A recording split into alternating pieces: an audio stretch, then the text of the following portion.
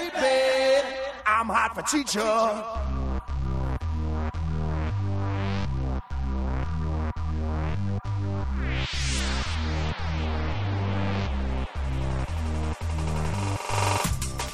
We thought we were done.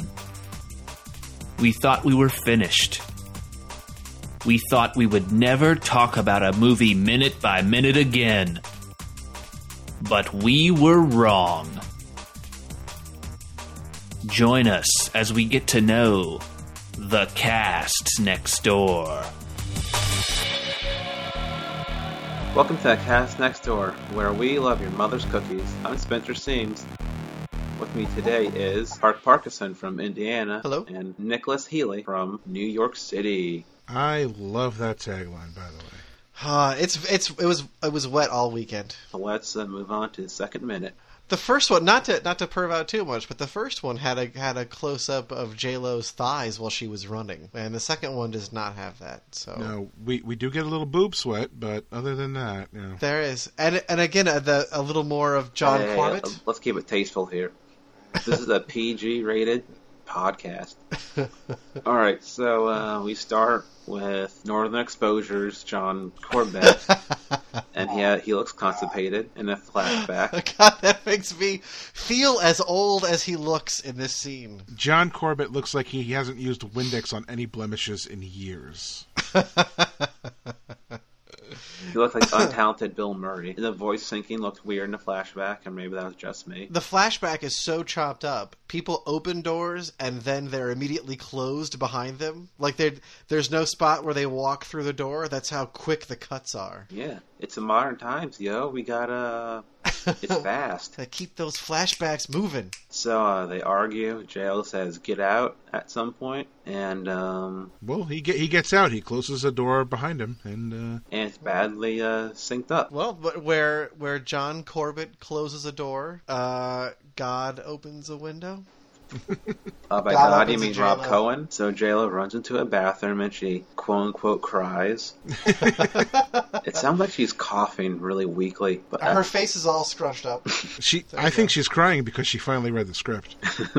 She's crying because she realized what she put her money into. No, she found out she was going to have to share a trailer. Wait. She's quote-unquote crying very poorly. We cut to another... No, we leave the crying and we cut back to her jogging, and we got some more voiceover going on at that point. Let's see, she's back running. She's back to running, and there's some more VO. Again, I didn't type up what the dialogue was, so... I have, just get out.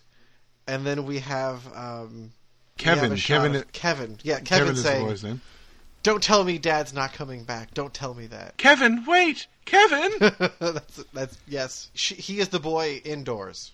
Oh, yeah. He's the inverse of... Well, we'll get to him later. He's the boy this door. So... Damn it, that was cheesy, but it worked. There's another... Oh, no. My note says, is this another flashback now?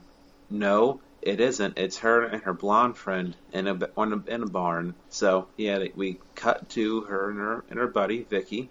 They're talking in the barn. We have that little bit of jogging, a little bit more jogging after Kevin and before that, certainly. My notes are so weird in here. Well, we get it. I know we talked about boob sweat. I want to keep it PG, but as she's running, there is none there that you can see. And then she stops by a garbage pail, and she looks like they just sprayed her around her cleavage with a little bit of like a water spray, just to give the effect that she's been running for miles. Well, then we have the scene in the barn. Oh yeah, scene in the barn, and we see an engine in the foreground, which means nothing. That will never. Nothing will come of this. Pay no attention. No attention. Chekhov's gone. F that S. Chekhov's engine, and it will stay there the entire time, hanging from the ceiling of that rickety wooden structure, just like it is right now, that they walk through here, for no reason. Director Rob Cohen is a master of subtlety. That means nothing. And what we see is an engine, but what we hear is Kristen Chenoweth's squeaky little voice. And you know it right away when you hear it. And then you feel bad. You feel bad that this lovely woman, this great singer, this good actress, that she's stuck in this movie with the rest of them. Also, I gotta say, I am wary of how sexist or objectifying I am being, but I have had a crush on Kristen Chenoweth ever since The West Wing, and it really seems like whatever they gave J-Lo to like de-age her over the past 10 years, I assume they've been sucking that out of Kristen Chenoweth, because she just looks tired. She looks the haircut's not, she looks like they left her to bake in the sun for a while. I really like her, and her voice sounds untouched, and she's really talented. I think they made her up to look a little bit older and more tired, which comes into play actually at a later scene that I won't reference. But I don't know, to make J-Lo look more vivacious, and there's no scenes of Kristen Chenoweth jogging. For the record, and I just looked this up right now, Kristen Chenoweth is exactly 1 year older than J-Lo. They were both born on July 24th, but Kristen Chenoweth... Oh, exactly 1 year. Yeah, exactly 1 year. So they're talking in the barn where there's an engine that will never come into play, ever. Ever. Never, never, ever. No. This is nothing. We go quickly outside. We have an establishing shot showing that the barn is next door to a house, and now we're back inside the house. Barn next door. It's the barn next door, that's right, yes. We are inside the house now, and we have Kristen Chenoweth, whose character name I don't think has been established yet, but it's Vicky. Yes, it is. In minute 2, it's said her name is Vicky. And Vicky and Claire are having a little Golden Girls type discussion wherein they are eating a dessert and talking about men. Yeah, and tea and cake, I think. Tea and pie. Tea and pie. Yeah. Classic combination. And how about that Kristen Chenoweth with the dirty mouth on her? Oh, yeah. Yeah. Did she kiss her mother with that mouth? She probably does, yes. Yeah, she says a vulgar word. She has a different mouth for that, I assume. So they're chatting, and at one point, J-Lo says something about San Francisco. Garrett, it's established, name's Garrett, is going to San Francisco or something. He cheats with his secretary every time he goes to the home office. Yeah, and Vicky says a whole new meaning to a term, San Francisco treat. This is the point at which that I start to jab out my elbow as if to go, huh? Huh? And your wife looks at you and gives you a death stare. Huh? You get it? Huh? Huh? See, I just internally, I just went ding ding. I wasn't even. Terrible. I'm not as old as you two, but is that a phrase? That a common term people say? That is rice-a-roni. Rice-a-roni, the San Francisco treat. Ding ding. I mean, and in my head, I was just singing the rice-a-roni song. Oh. I mean, if you wanted to refer to your significant other as the San Francisco treat, that would, I mean, unless you've got like a reason to be referencing that lovely city, that's just weird. Oh, yeah. But I think they're casting themselves as cougars. This is a joke of a certain age, like they are women of a certain age, and they're making clear that. Their references are as dated as their sex lives. And you've got J-Lo just emoting all over the screen, all four corners of the screen, just full of that Razzie Award winning performance. Yeah, she's acting in 3 dimensions. J-Lo did win an award for this performance.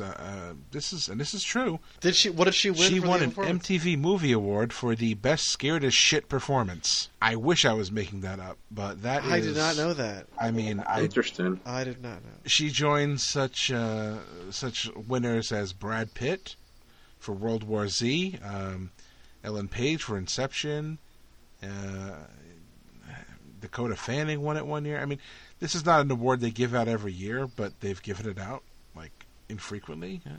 So it's important. There's mention of Kevin's birthday where Garrett's they're gonna have dinner together or something. I guess it's relevant. It's relevant in the way that they're just blowing through all of the backstory as quickly as possible. It's like it's rapid fire. We separated. We're going to get a divorce. No, we're not going to get a divorce. What are we going to do? We've got a kid.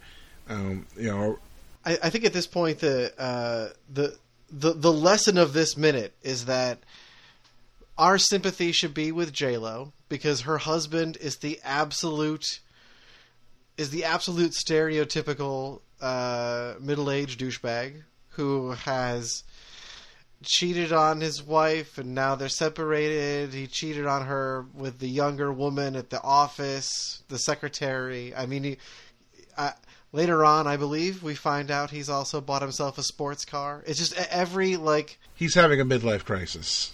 Yeah. He would have been played by Michael McKean in the 80s. Yes.